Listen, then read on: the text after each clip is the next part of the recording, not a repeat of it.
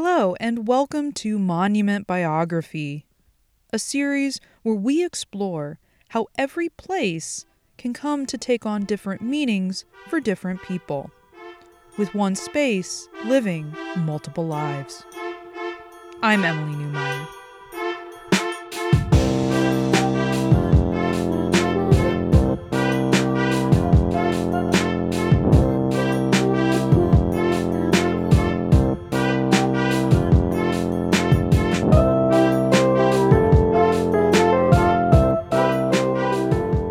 In this episode, we take an in-depth look at the history of Fairfield Hills Hospital in Newtown, Connecticut.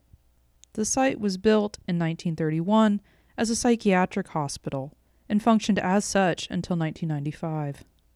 It then remained unoccupied until 2005, when the town bought the property from the state and tore down several of the hospital's more derelict buildings and refurbished or rebuilt others.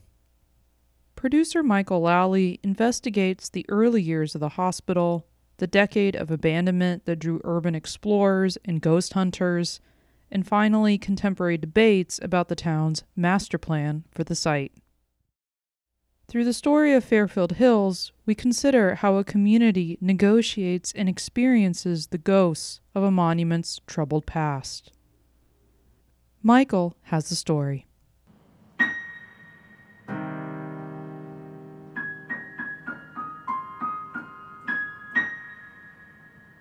Against the rustling leaves of fallen New England, I walk up the road toward a collection of brick buildings. This exact walk mimics one I performed daily from my high school, Newtown High School, to the Newtown Youth Academy.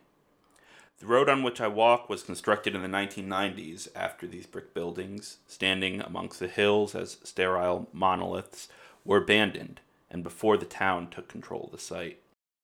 The people who inhabited the site which I speak of, that I am standing in front of, would have traveled here on a path similar to the one I took from school, albeit their emotions would have been much different. Within these brick buildings, thousands of psychiatric patients resided, both voluntarily and involuntarily. Here houses the remains of Fairfield Hills Hospital, and this is the story of what has become of it.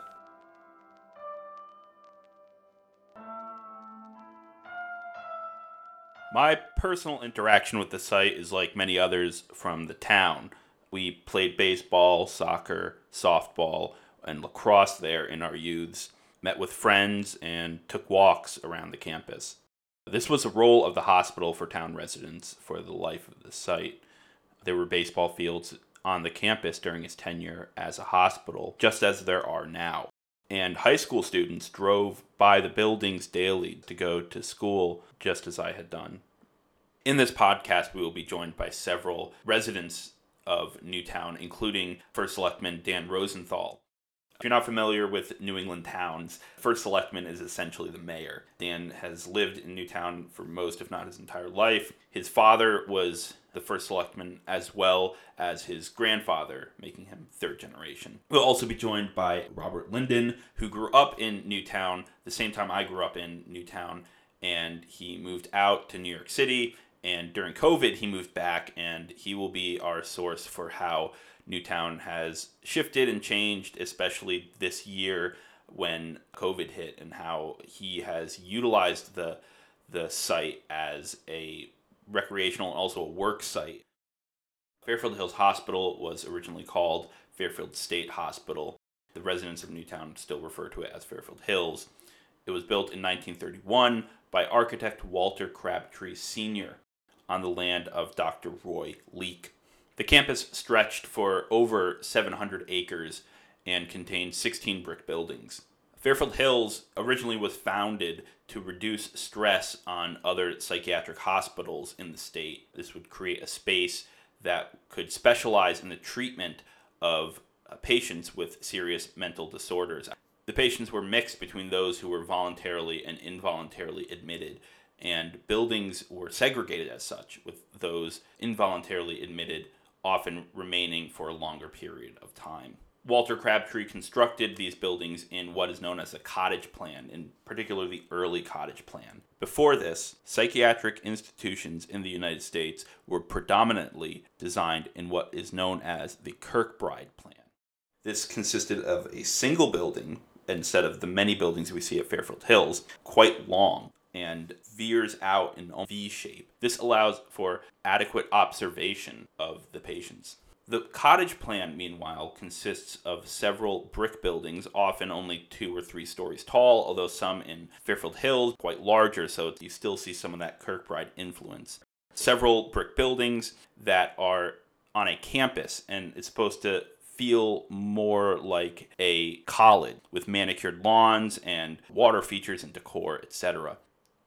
The cottage plan called for multiple buildings because it was argued that they are better suited for, quote, noisy and violent patients.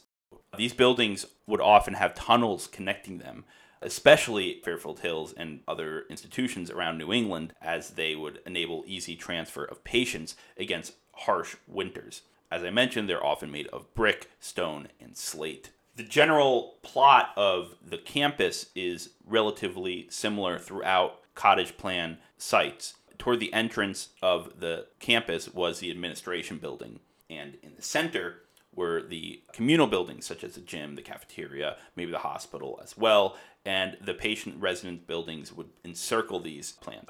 The design was enacted to ensure no dark corners or quote-unquote cubby holes, so therefore every inch of the hospital is visible. As important as it is to talk about the buildings of Fairfield Hills, it's more important to talk about those who were living there. The town of Newtown and the Psychiatric Hospital of Fairfield Hills coexisted with one another for the better part of the 20th century, and it's safe to say that the residents of one were in constant interaction with the residents of the other. Joining me is First Selectman Dan Rosenthal, who discusses how Fairfield Hills as a hospital would have interacted with the residents of the town. Fairfield Hills was a community in and of itself. It was it was a self-sustaining community. It was several farms in the 1930s that the state consolidated here. But if you look at, for a long time, a lot of the population in Newtown was here, right? I mean, Newtown was sparsely populated, but Fairfield Hills, there was 1 million square feet of space up here at its peak. You had the buildings, now the Horse Guard. I mean, they grew their own food. They had their own power plant that generated all the steam to power all these buildings, generated some electricity for the buildings. So it was a community. I mean, as a kid, I used to come and, we played soccer out on the field here. That Newtown Soccer used that field, and a lot of the residents on the campus would come out and have either chairs or blankets, and they would come and sit while we were playing soccer and watch. So it was unquestionably a community up here. Naturally, because people were here and confined to this space, you'd run into some of the doctors at different town events, but you wouldn't, the residents were basically here on the campus. Dan reminds us that the hospital during its operation was essentially Newtown. And though the hospital acted essentially as its own community with separate sewer and power plant, there was still this interaction occurring with the town itself. The stories that Dan recounts, along with my general description of the buildings and the site itself, really hides what occurred behind these walls. The numbers of patients and personnel varied by year. Take 1959 as an example. There were 1,715 new admitted patients. Some years had over 4,000, with 1,228 discharged and 427 deaths. Unfortunately, all patient records, and therefore much of the archives, are sealed off to me as I'm not a licensed medical doctor. However, testimonials from former patients are not. And we can read about what treatments, and I put those in quotes, occurred at the hospital. These included insulin shock therapy for those diagnosed with schizophrenia. Insulin shock therapy is a treatment in which patients were injected with large doses of insulin to induce comas. The injections were administered 6 days a week for 2 months at a time, and seizures would often occur before the comas. It was quite common for patients undertaking this procedure to experience about 50 of these episodes, these seizures and then comas, across the 2 months. It's argued that the thought process was that epilepsy and schizophrenia could not occur in the same patient. Along with insulin shock therapy, more common therapies were practiced, including electroshock therapy and frontal lobotomy. Patients were escorted through narrow tunnels for these procedures and to the hospitals as well. And if they did not survive these procedures, or if they died for other reasons, there was an on-site morgue to deal with the high fatality rate. In our sample year, it was over 10%. Nurse testimonials state that the hospital was mismanaged, understaffed, and irresponsible. The individual departments functioned independently from one another, so there was not much communication going on between one doctor to another and one nurse to another, and nurses described themselves as glorified custodians. In 1946, 406 new personnel were hired and 311 left or were fired, and that's a high turnover rate. This is not just indicative of this one year, it's a larger trend that exists throughout the history of the hospital. The numbers of hirees aren't just nurses and just hospital workers. We also remember have people working in the factory and on the farms across the street. We have cooks, groundspeople, and sometimes even tour guides. As I was leaving, Dan actually mentioned that high school students would take field trips to the hospital to watch the patients as a Scared Straight program, so they, quote, do not end up like them one day, end quote. Because of deinstitutionalization, the hospital was closed in 1995, and the patients were moved to other hospitals in the state, many of them Connecticut Valley Hospital. The buildings slowly deteriorated, crumbling from age and weathering, as Dan explains. So some of these buildings haven't been heated in as much time. So they've been slowly deteriorating. They were made so well that if you go in them, you're still like, wow, they're still like solid concrete floors, walls, terrazzo flooring, and everything else. But, the roofs leak. We're kind of at an inflection point where I think we either commit to some sort of mixed use way forward, or we're probably, again, leveling the campus and just creating more open space up here. From here begins the establishment of Fairfield Hills as a myth. Buildings standing derelict in a state where urban explorers can finally enter their hollowed exteriors. The myth of Fairfield Hills certainly existed during his tenure as a hospital, as Dan explains. I remember as a kid, I grew up on Main Street, and the horn wod sound, and it was a fire alarm. It'd be like, and you hear it all over town. Because they had their own fire trucks. They literally were a self-contained. So I remember this horn going off and my friend's mother saying, everybody's got to come inside. But it was a fire alarm. It was like this big foghorn thing. It would sound all over town. In the present day, urban explorers, however, have been spurned on in the hope of catching ghosts or paranormal activity on camera. In one example, Fairfield Hills was featured as the location of episode 2 in season 1 of MTV's Fear, airing in 2000.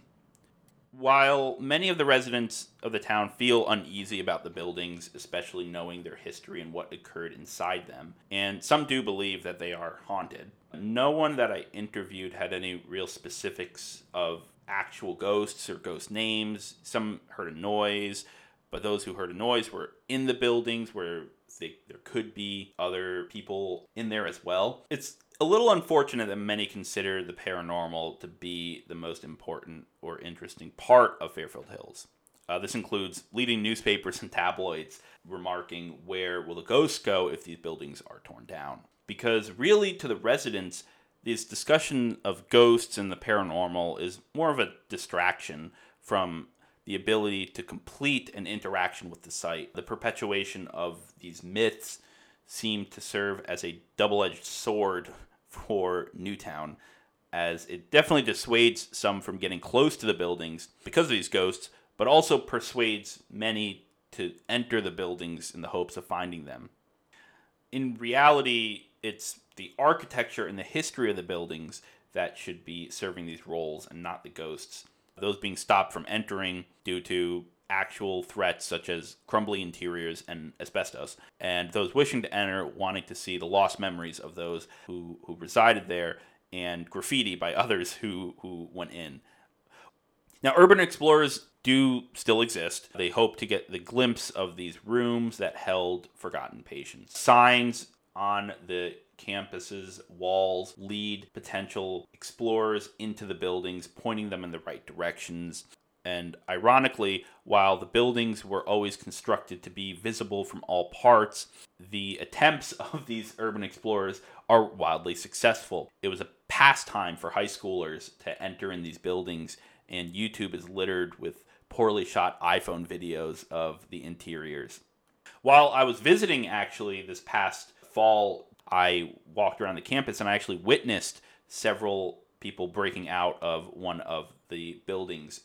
I wanted to get the feel of what these explorers experience in these buildings, and more importantly, the tunnels, because most of the tunnels have been barricaded off or removed. I was quite interested in this. I personally did not go into any of the tunnels or the buildings, but I did receive a quote from Dan, who legally entered in his role as the first selectman. First of all, it's all dark, right? We don't have any power in the buildings. So you're down in this dank kind of tunnel, and, there's water kind of running down it pitches down slowly and then comes back up, almost like you're going under the Chesapeake Bay. It goes down and up. And there's solid concrete, and when you're walking, there's like a 3-second delay in your footsteps. So it's really because of the acoustics. So it's really creepy because you'll be walking and then you'll hear like you're up ahead. So it gives you that kind of eerie feeling, but it's really your own footsteps. We'll be right back.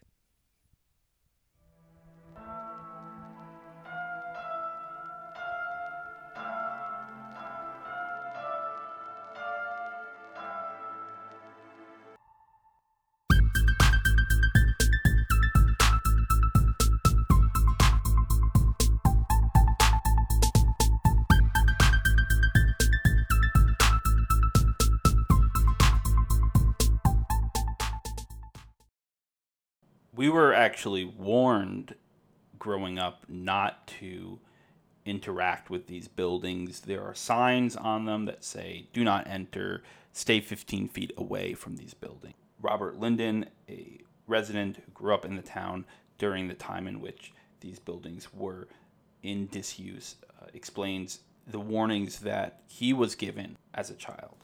Our parents would always say, stay away from the buildings. We would have time between games. Sometimes you'd be there for siblings games or whatever else. And it was basically just like, stay away from these buildings. Don't go inside. You never know what's in there. And there are probably adult reasons why to not go into these places. But parents would say something like, oh, it's haunted, or, oh, it used to be a mental institution and there could be people in there. Just something, parents would make up to keep you away from the areas. The stories, though, of these buildings do not stop the town residents from enjoying the site in the present day. As stated, the Newtown Youth Academy, which includes 2 field houses, a weight room, gym, and a small cafe, has introduced a center for recreational activity. And though baseball fields existed on the property prior, several more have been added in recent years, combined with further soccer, tennis courts, centralizing the town's youth sport academy in one site. Additionally, the town hall was moved to the campus and renamed the Municipal Center. This was in the hope that the official presence would encourage business and residential development in the future.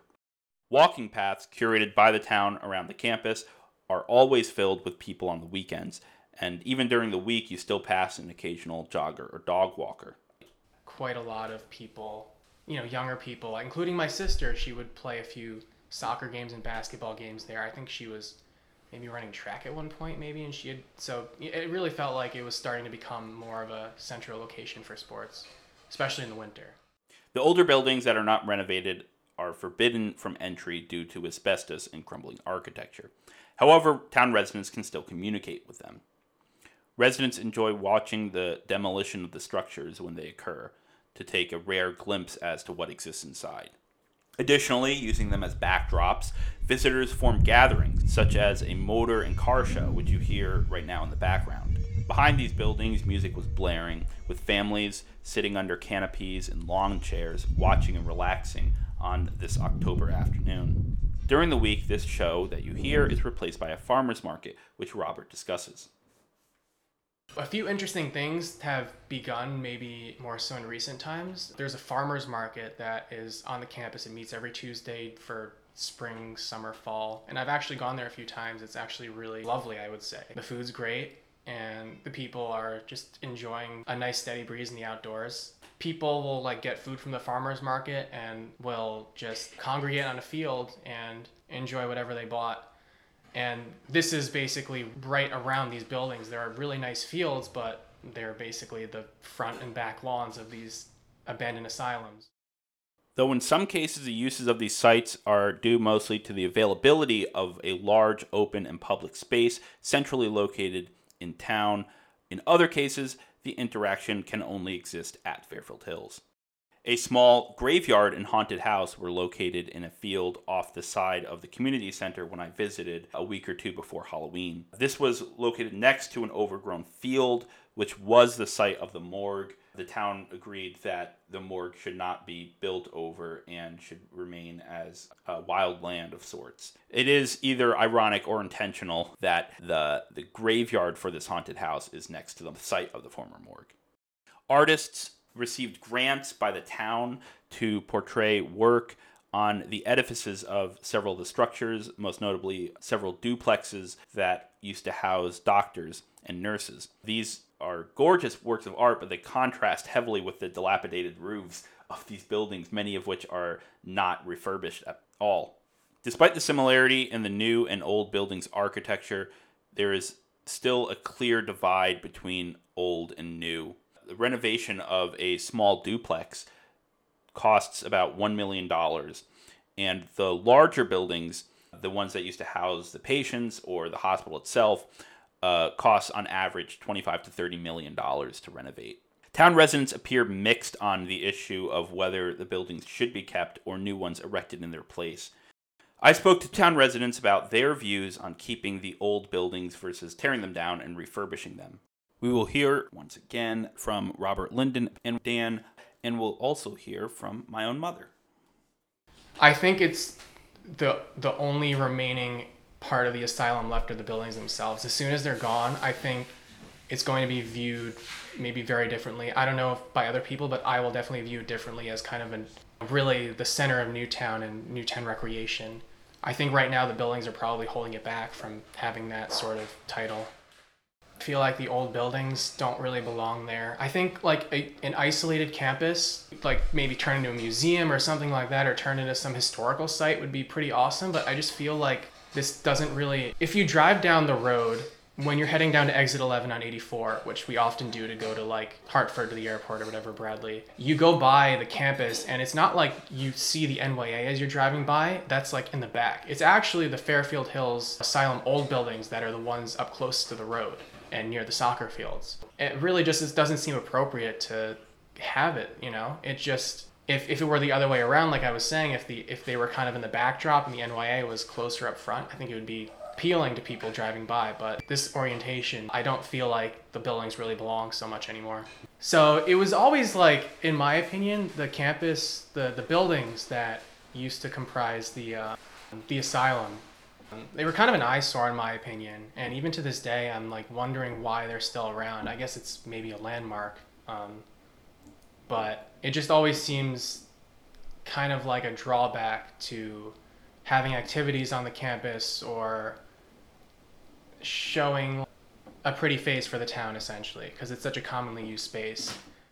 My ambition is to try to reuse these buildings, and I'm supportive of the idea of some mix of housing with commercial. It's the only way that we get these buildings reused. Again, most all the commercial developers have said that absent putting some people here, the commercial won't follow. I mean, I think that the fear on the housing side, everyone says it's going to change Fairfield Hills forever. I don't see it that way. But again, I don't begrudge people that do. I think it's kind of a visceral reaction people have, and that's why, to some extent, it doesn't matter what I say or what information that the town puts out there. Some people are like, I just want it to be open space. I think to the extent possible, they should renovate them. I mean, I totally understand that. A lot of times it will cost less to tear them down and build new, but if it's a wash or if there's any way they could save them safely, I think that's the way to do it, to maintain the historic factor. And then you have some new and some old, and it makes it more of an eclectic site, and it also keeps some form of the history of the property as well. I had heard from my mother that there was a survey on the 2020 election ballot that had asked about Fairfield Hills and what residents believe should be done with it, and I followed up with Dan on this survey. The survey basically said that it was strongly against housing here. About 1,800 people filled it out. It was strongly against housing, but almost the same number of folks that were strongly against housing also said, don't spend any money up there. And you can't the two are in conflict. We shall finish off with Fairfield Hills 2020. COVID hit the town just as any other in the United States, and the NYA and the community center suffered as not many people were going to the gym or the pool. However, as a premier outdoor spot in town, the campus itself thrived, with many utilizing the space in breaks from work, including someone like Robert Linden, who left Manhattan to come back to his hometown, and my mother, Michael Lally. She decided to go back to Fairfield Hills and take daily walks. The walking trails have seen huge numbers of people. So we kept that open right through the pandemic. So we have seen trail use here go through the roof during COVID. There's also some really nice hiking on the campus as well. There are some trails that loop around and kind of go deeper behind like the Newtown Youth Academy and Glider baseball fields and stuff like that. It's more so when you're walking on the paths that connect to it that basically comprise like the arteries and veins of the whole campus is when you kind of get closer to the buildings and right up close to them. So I feel like the community really just kind of lives around it, and it's almost like the buildings themselves are fairly ignored. They're just there and people deal with it, people live with it. It doesn't really come up in conversation when I'm around there anymore. It's just a fact of being a resident. In April of this year, the campus saw the first commercial site open, Newtown Brewing Company. This company was in part created by Mark Tambasio, who owns an Italian restaurant in town. The town paid for the roof and hooked up the utilities for the building, while the investors spent $900,000 refurbishing the actual building. Some have claimed that the success of the brewery is due in part to Mark already having an established clientele from his other restaurant, the ability to take advantage of the open spaces on the campus to serve food rather than the just being limited to the restaurant, and Connecticut's virtually non-existent open container laws. Their Keystone beer is named Counting the Days. The can itself portrays a cupola, which is seen on many of the buildings, with a hop above. Surrounding this are hatch marks in the can that are reminiscent of what a prisoner would write on a wall when they are trapped, rating in futility until their release. A photo of this can is featured on their company's website, which portrays the beer in the foreground against the doctor's quarters in the background. It seems intentional that the name was chosen with Fairfield Hills in mind, and certainly that's what the residents believe as well. I could not in good conscience, though, purchase this beer as it seemed a little too on the nose for me, almost as if it was poking fun at the patients and the history of the hospital. I instead brought home another selection, Therapy Time. It was described as a pale ale. I was pleasantly surprised by the abundance of hops. It required a slow sip to relish the bitterness of this beer, and it paired really nicely with a basil margarita pizza. The design of the can, though, is not quite as savory as taste. It has a Rorschach test surrounding it. I tried to be unbiased throughout this episode, but clearly my opinion comes out here, as I was slightly appalled at the name of these beers concerning the history of the site.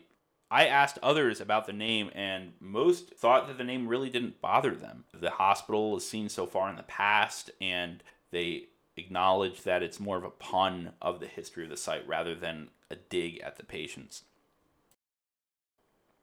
Fairfield Hills, the New Asylum, the NYA, the hospital, these are all not unique to Newtown. There are psychiatric institutions elsewhere. Dan was telling me that He was inspired by other psychiatric institutions that have been turned into malls, turned into open spaces, turned into residential areas, and saw how those worked before he and his father before him went off and designed the plan or the potential plans for Fairfield Hills.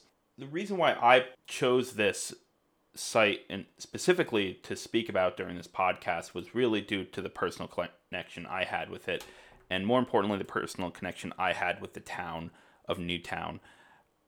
To see this great kind of commercial, residential, municipal site spoken about in a positive light and talk about the interaction rather than just, oh, this was a psychiatric hospital that did a lot of terrible things, which we should acknowledge. There's no acknowledgement of that, first of all, on the campus. I want to point that out. Nowhere on the campus does it say this was a hospital.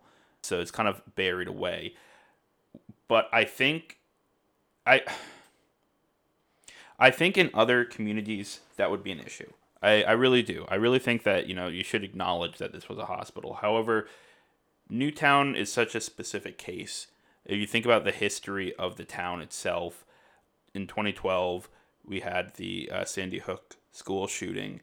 I was in high school during that time. I know many of the families that were directly impacted, and that's kind of put the town on the map.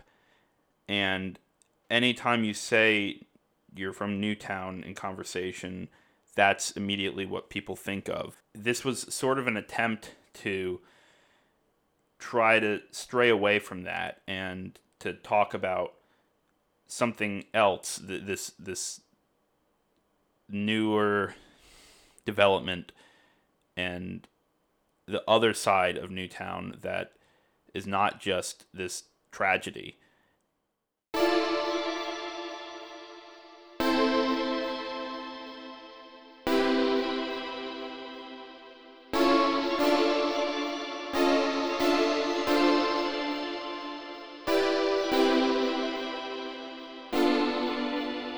This has been an episode of Monument Biography.